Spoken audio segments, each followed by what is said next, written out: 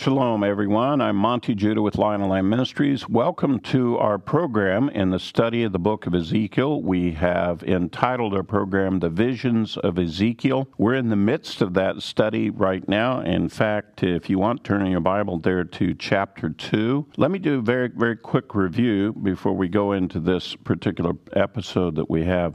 Ezekiel was taken captive by the Babylonians out of Jerusalem when he was 25 years old. He was taken to the land of Babylon. And at the age of 30, when he would normally have assumed the duties as a Levitical priest serving in the temple, God came to him and commissioned him to be a prophet for him to the children of Israel that were in Babylon during that captivity.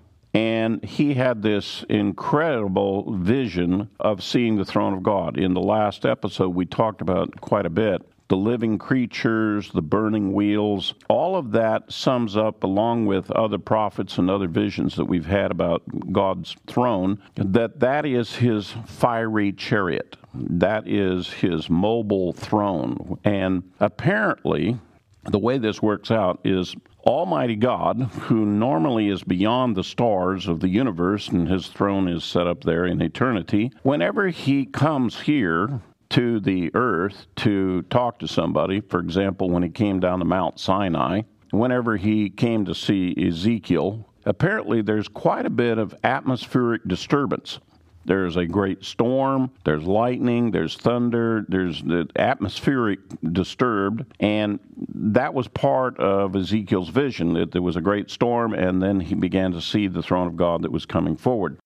And then God begins to now commission him to speak for him to the children of Israel that are there in Babylon. And that's what brings us to where we're at right now. Let me take you now to chapter 2. Ezekiel has just now seen this, and God is now going to commission him to speak to them. Chapter 2, verse 1, it says, "Then he said to me, Son of man, stand on your feet, that I may speak with you. And as he spoke to me, the Spirit entered me and set me on my feet, and I heard him speaking to me. And then he said to me, Son of man, I am sending you to the sons of Israel, to a rebellious people, who have rebelled against me. They and their fathers have transgressed against me to this very day. And I'm sending you to them who are stubborn and obstinate children, and you shall say to them, Thus says the Lord God." Let me just stop there at the moment. The children of Israel misbehaved, and that was the reason why they were taken captive. But even after they've gone into captivity, God says they're continuing to be rebellious and disobedient before him. And so when he's dispatching Ezekiel and commissioning him to be a prophet for him, he's telling Ezekiel, these people are still going in the wrong direction. They were going in the wrong direction when they were in the land, and I cast them out. They're still going in the wrong direction here, scattered in the hands of their captives. And by the way, that's a common understanding about the children of Israel, even the greater exile where we're all scattered all over the nations. We're still a very stubborn, stiff-necked people, and we don't obey the Lord. We come up with 1,000 excuses. We come up with alternate ways to live. But all of it is not to listen to the Lord, not to pay attention to what the Lord says, not follow the Lord. Forget the Lord. And to this day, as Ezekiel had to face in his day, we have the same dynamic going on.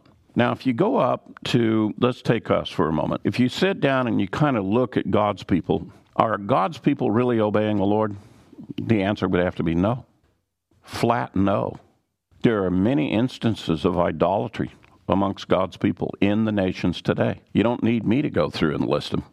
They're abundant every which way we look. Furthermore, do we obey the commandments of the Lord? No, we come up with theology to argue against the commandments until the crows crow at night. We're not an obedient people. We're in exile. And in the midst of that, instead of learning our lesson and turning back to the Lord, we continually perpetuate what we're doing. Ezekiel is being called, and he's being told, yep, that's the people I'm sending you to. And basically, he's going to say to them, they're not going to listen to you. They wouldn't listen to me, they ain't going to listen to you. Even though you say, thus saith the Lord.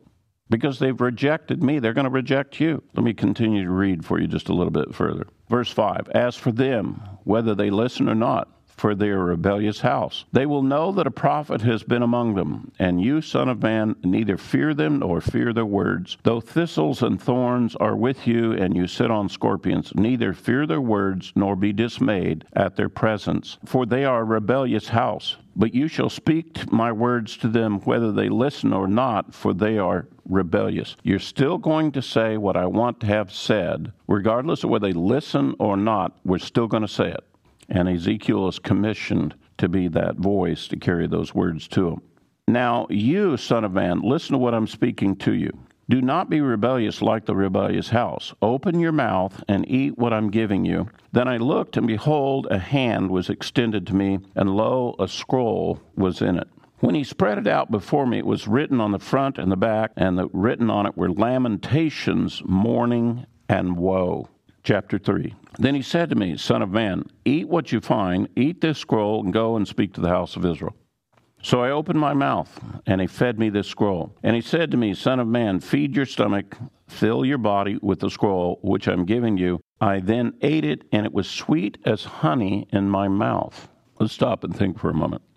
Why would it be sweet? I mean, it's full of lamentations and woe. I would have thought that the scroll would have been bitter or sour. What is he talking about when he says it was as sweet as honey? Well, I came to understand this concept. This is also spoken of in the book of Revelation. John did the same thing. And other men that have been into deep things with the Lord, they will share an observation with you. Sometimes when God comes with a very, very difficult word, you're in the face of great trauma, great difficulties. As you come into God's presence, as you come right into that moment, the people will testify to you that have had this experience that the cup they are drinking is very bitter. The scroll they're eating is not good. However, the fellowship with God at that moment is the sweetest they've ever had. That's how close they are to the Lord. And that's what Ezekiel is expressing here. I am coming so close into the presence of God, even eating a scroll of woe and lamentations. It is still sweet to me because I'm in God's presence. That's how closely connected I am to the Lord. It is sweet to be in deep fellowship with God. In the midst of everything going on, that part is very, very good.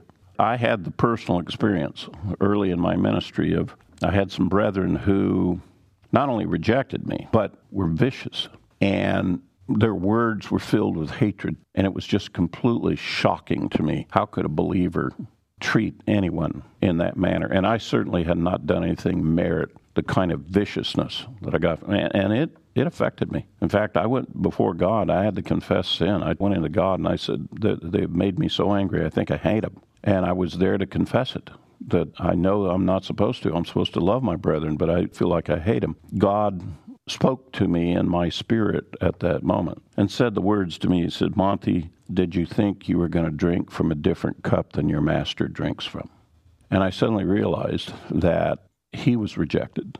He was hated. People were vicious toward him. His own brethren, his own fellow citizens. And yet I understood that fellowship with him was very sweet. And it was energizing to me. I mean, I got up off my feet and I felt strong. I don't care if they do reject me. I don't care what they say about me. I'm going to go forward. I'm going to serve the Lord whether they like it or not, whether they listen or not. Ezekiel is having the same experience. He's getting his heart right before God to go and do what is going to be a difficult task. Verse 4, Then he said to me, Son of man, go to the house of Israel, speak with my words to them, for you're not being sent to a people of unintelligible speech or difficult language, but to the house of Israel, nor to many peoples of unintelligible speech or difficult language, whose words you cannot understand, but I have sent you to them who should listen to you. Yet the house of Israel will not be willing to listen to you, since they're not willing to listen to me. Surely the whole house of Israel is stubborn and obstinate. And when he makes that statement, the whole house, he's talking about the house of Israel, the northern kingdom. He's talking about the southern kingdom, the house of Judah. The whole house of Israel. We're all stubborn. We will look for any alternative we can as long as we don't have to listen to the Lord. And he's being told they're not going to listen to you because you're going to be speaking for me, and they don't listen to me, so they're not going to listen to you. So with that said, you got to ask yourself, well, what's the point? Why commission Ezekiel to do this if everything he says is going to be rejected and they won't listen to it? Verse 9, like emery harder than flint, I have made your forehead. Do not be afraid of them or be dismayed before them, though they are a rebellious house. Moreover, he said to me, Son of man, take into your heart all the words which I shall speak to you, and listen closely, and go to the exiles, to the sons of your people, and speak to them and tell them, whether they listen or not, thus says the Lord God. Then the Spirit lifted me up, and I heard a great rumbling sound behind me. Blessed be the glory of the Lord in his place. And I heard the sound of the wings of the living beings touching one another, and the sound of the wheels beside me. There was a great rumbling sound. So the Spirit lifted me up and took me away, and I went embittered in the rage of my spirit, and the hand of the Lord was strong on me. Then I came to the exiles who lived before the river Chebar at Tel Aviv. And I sat there 7 days where they were living, causing consternation among them. When he talked about the example, I'm going to make your forehead like emery and like flint. Let me just tell you something quickly about archaeologists. I learned this as a young man. Different minerals, different rock, stones, and so forth. One of the things the archaeologists want to measure is how hard is the rock.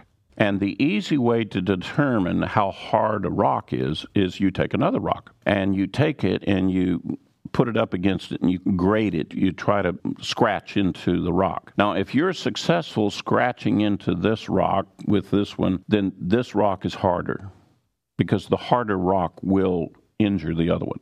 However, if you can't do it and you start affecting the stone you're scratching with, then that one is harder. Basically, what God said to Ezekiel, I'm going to make your forehead, your will, your presence to be like a very, very hard rock. And you're going to go up against these hard-headed, stubborn, obstinate people. And guess what's going to happen? They're the ones that are going to crumble.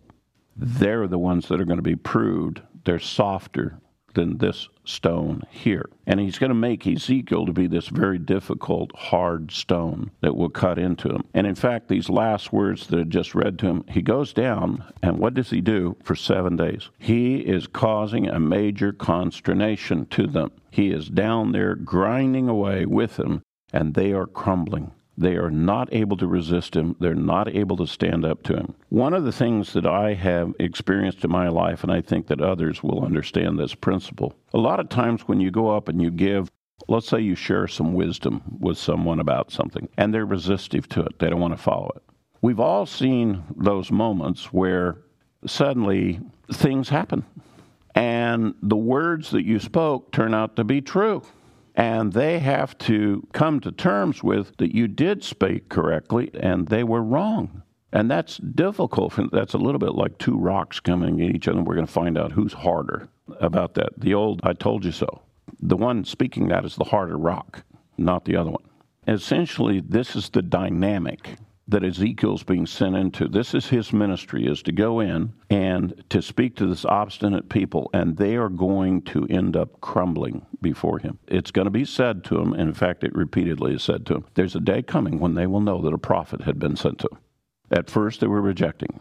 And this is the result of the lack of wisdom, the lack of obedience, having a hard heart against God. By the way, let's just bring that out for a moment.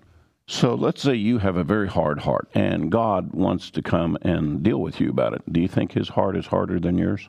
Do you think he has more strength in his heart than you have in yours? Do you think you're going to actually resist him, and you're going to prove that you're harder than he is?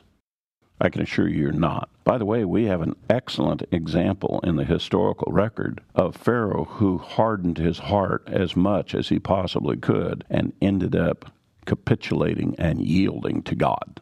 And anytime we, as brethren, decide to take a hard heart toward the Lord, we're going to lose. We're going to lose this proposition. And Ezekiel's being dispatched to a people, and Ezekiel's being explained to them, they're going to lose, and he's going to be doing this service and this duty with regard to this whole matter. Let me take you now to verse 16. Now it came about at the end of the 7 days that when the Lord came to me, saying, Son of man, I have appointed you as a watchman to the house of Israel. Whenever you hear a word from my mouth, warn them from me. When I say to the wicked, you shall surely die, and you do not warn him or speak out to warn the wicked from his wicked way, that he may live, that wicked man shall die in his iniquity, but his blood I will require at your hand. Yet if you have warned the wicked, and he does not turn from his wickedness or from his wicked way, he shall die in his iniquity, but you have delivered yourself. Again, when a righteous man turns away from his righteousness and commits iniquity, and I place an obstacle before him, he shall die. Since you have not warned him, he shall die in his sin. But his righteous deeds which he have done shall not be remembered, but his blood I will require at your hand. Even for a righteous man, if you give warning, the blood is not on you. But if you don't give warning, you will be held accountable as well. Verse 21, however, if you have warned the righteous man that the righteous should not sin, and he does not sin, he shall surely live because he took warning and you have delivered yourself. There's a direct relationship between your person before God, the eyes and the ears and the wisdom that God gives you as to whether or not you should speak, you should attempt to help others in the matter of the Lord. Let me just, for the sake of discussion, let's elevate this point and take application. We're coming to the end of the ages. Every one of us have a sense of that things are changing. Things are changing not for the good. And we've all heard the scripture that talks about the coming of the Messiah again, the day of the Lord, God's judgment upon the world, things of that nature. How often do you actually speak about that with somebody else that you meet? Do you speak that with your people that you work with? Do you share those things with your family? How about your neighbor, your friends? Do you ever tell them, hey, guys, we need to be paying attention to this? You know, it looks kind of ominous here. And the Lord has said he's going to be coming back. What are we doing about that? Are we ignoring it? When we see people, whoever they are, going down a path that's contrary to the Lord, do we say anything at all to them? Now, I'm not talking about that you have to go and judge them. What I'm talking about is what God's talking about. Will you give warning? Will you give them, share your perspective and say, hey, you might want to reconsider what you're doing here. You might want to think about what's happening and process that with the world that we're living in. According to this, God says for every one of us, if you see things happening and you don't warn others around you, unbelievers or believers or friends or neighbors or family or fellow brethren, you're going to be in trouble with the Lord. Part of the reason why God gives you the insight and the understanding of certain things so that you will advance the kingdom and you'll be able to share it. This is very emphatically what is being set up with Ezekiel. Ezekiel's being told, you have to do this. Your own life is based in this concept. Verse 22, and the hand of the Lord was on me there, and I sat up, and I said, get up, go out to the plain, there I will speak to you. So I got up, and I went out to the plain, and behold, the glory of the Lord was standing there like the glory which I saw at the river Kebar. And I fell on my face, and the Spirit then entered me and made me stand on my feet, spoke with me and said to me, go shut yourself up in your house. And as for you, son of man, they will put ropes on you, and bind you with them so that you cannot go out among them. Moreover, I will make your tongue stick to the roof of your mouth so that you'll be dumb and cannot be a man who rebukes them, for they are a rebellious house. This is fascinating. He said, I'm sending you to speak. Now he says, now I'm going to have you bound with ropes. You're going to be stuck in your house and your tongue is going to stick to the roof of your mouth and you'll be like dumb. You can't speak. Verse 27, but when I speak to you, I will open your mouth and you will say to them, thus says the Lord God, he who hears, let him hear. He who refuses, let him refuse, for they are a rebellious house. That last statement is that you will speak and say, make your own decision. Do you want to listen to the Lord, or do you want to refuse what the Lord is saying? Make your own decision. I, Ezekiel, am not forcing you to do anything. God is not forcing you to do anything. You decide. By the way, that's good counsel for everybody that we come into contact with. When I have met with people who have rejected what I said, I walk away at peace knowing, hey, They're making the decision that they want to make. So they're going to stick with their decision. Okay, they made their decision. But those who choose the Lord, well then, good. They chose the Lord. They're credited for that. But it's a case of don't ignore the question, don't ignore the warning, make some kind of decision. Do something with it, and instead of just ignoring it. All right, we come to chapter 4. Now you, son of man, get yourself a brick and place it before you and inscribe a city on it, Jerusalem. Now, I don't know how big this brick was, but apparently it was a pretty good-sized block. It wasn't your normal building brick that we think of. It was a stone, but it could be used to put into a wall or into a house, and he inscribed on there the name Jerusalem.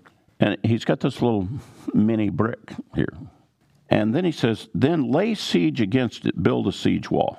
Raise up a ramp and pitch camps and place battering rams against it all around. When in ancient warfare, when you had a walled city and you had an invading army and they wanted to overtake the city, generally they couldn't burst through the gate. They could batter it and so forth, but the gate was designed to be highly defendable, and you could only send a very small force through the narrow gate, and the other opposing force was very strong, and they could beat back your soldiers. Getting through the gate was extremely difficult. In fact, the letter Shin, that looks like a W, that we put on the mezuzah, you put on the frame of the door, the mezuzah, we put the letter Shin. The letter Shin is first letter in Shaddai, Almighty God. What's the letter Shin mean? It means the destroyer of the door. Almighty God is called Almighty God because there's no door that can resist him. There's no gate that can keep him out. No matter how you defend it, he goes through a gate, he goes through a door like a hot knife through butter. And so he's called the destroyer of the door. This is one of the evidence of being Almighty God. This is part of that definition. The commander of a host, of an invading army, the strength of the commander would be known by how quickly and how powerfully could he conquer a walled city.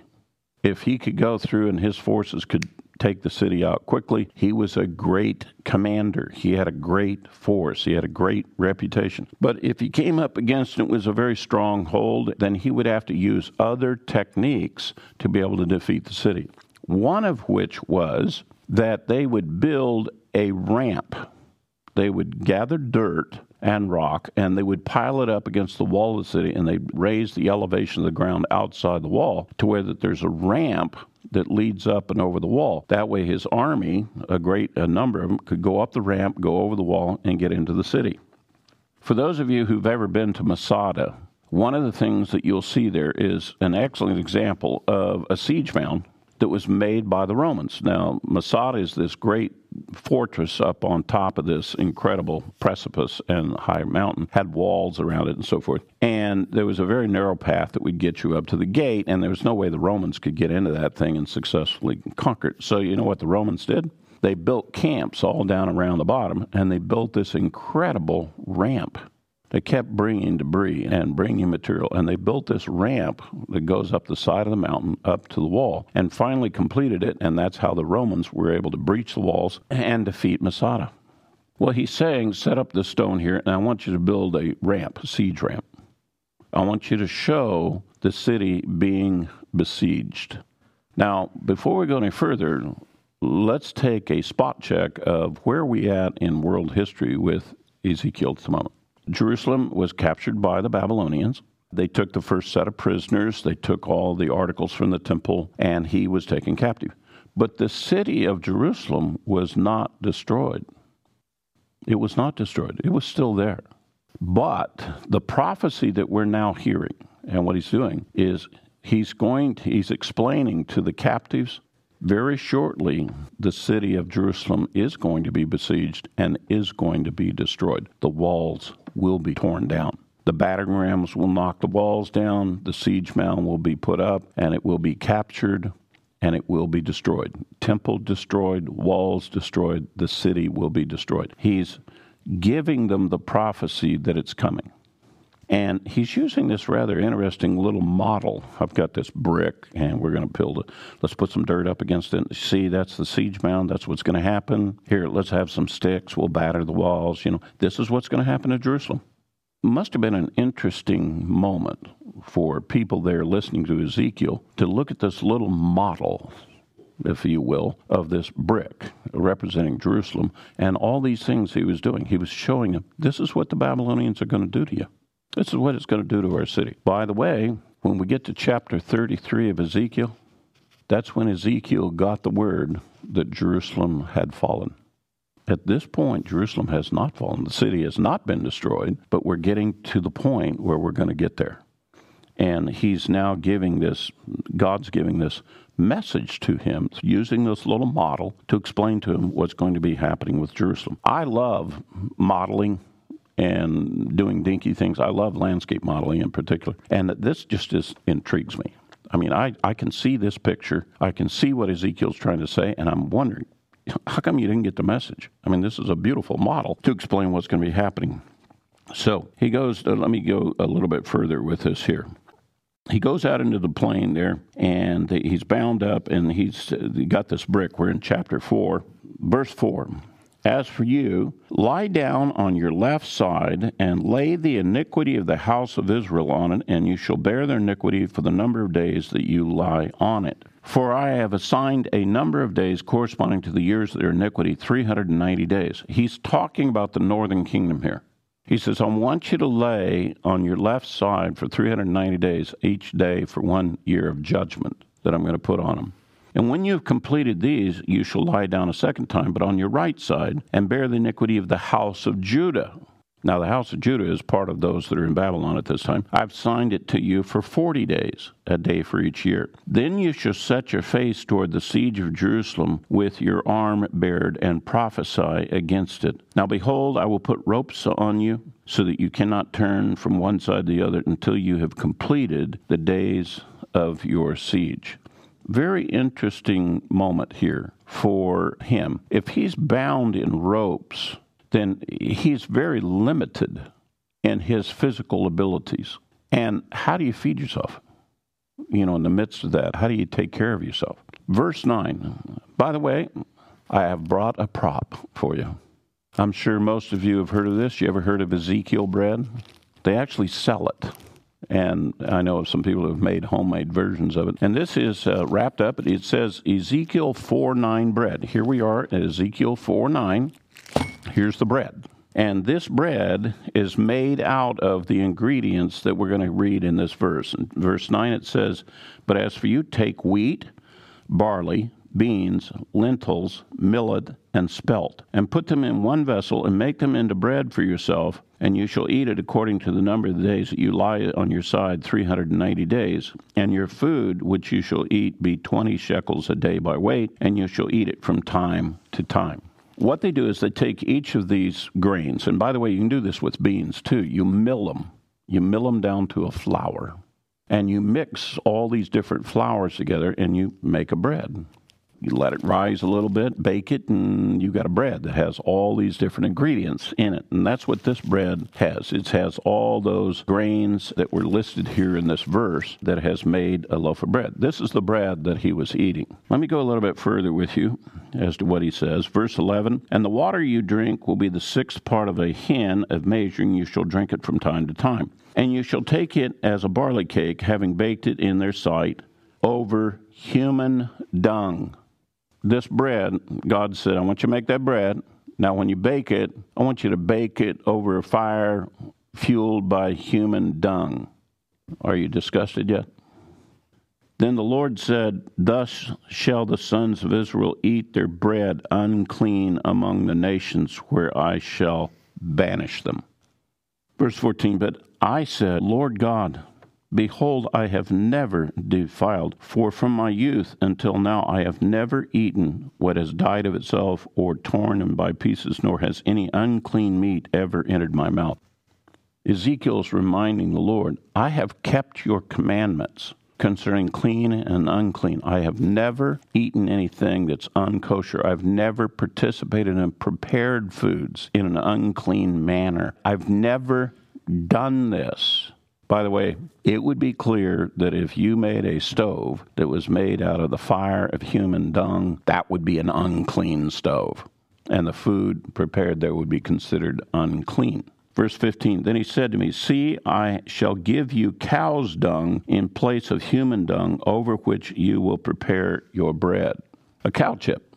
By the way, I don't know if you know this, but when the pioneers came across America, across the plains of America, the pioneers used to refer to this as the Great American Desert out here in the plains. There were no trees. There was a lot of prairie grass. We had a lot of big herds of buffalo running around.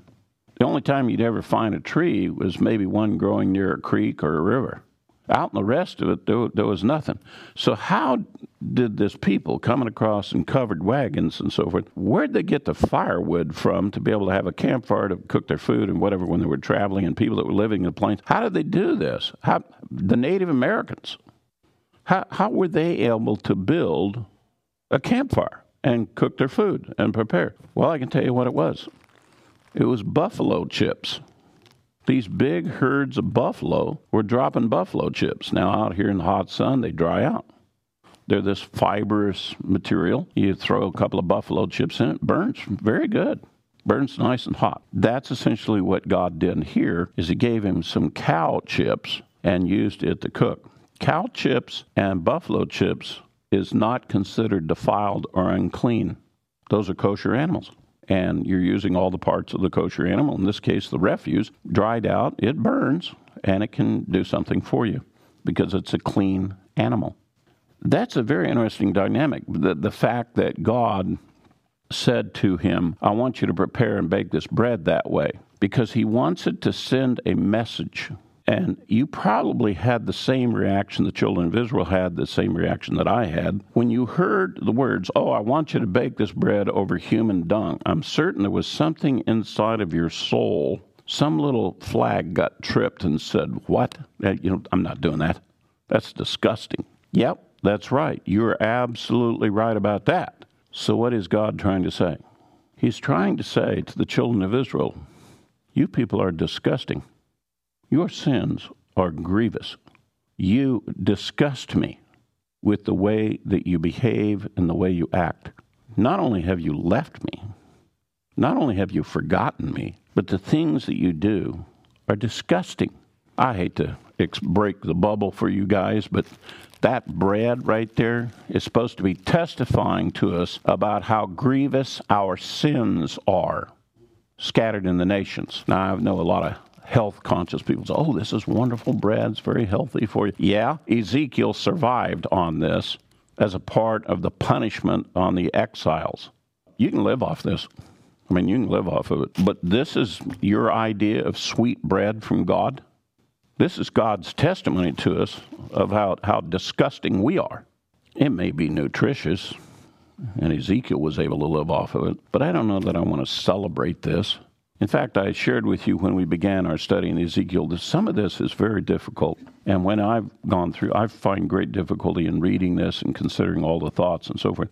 I don't feel good about God reading me the riot act and chewing me out for all of my sins.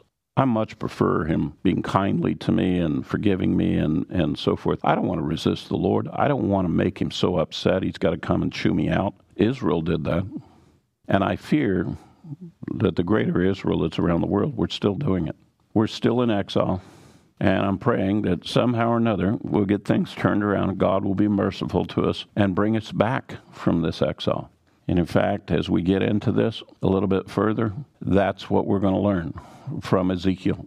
He's going to end on this book telling us about how he's going to bring us back from exile, how he's going to clean us up, how he's going to turn us around, and how he's going to help us. That's the part of the book I'm in a great big hurry to get to, but I got to cover these parts right now about what God had to say through Ezekiel and his commission to the service. So that's our episode for this week. Look forward to seeing you next week as we continue with chapter 5 of the book of Ezekiel, the visions of Ezekiel. Shabbat Shalom.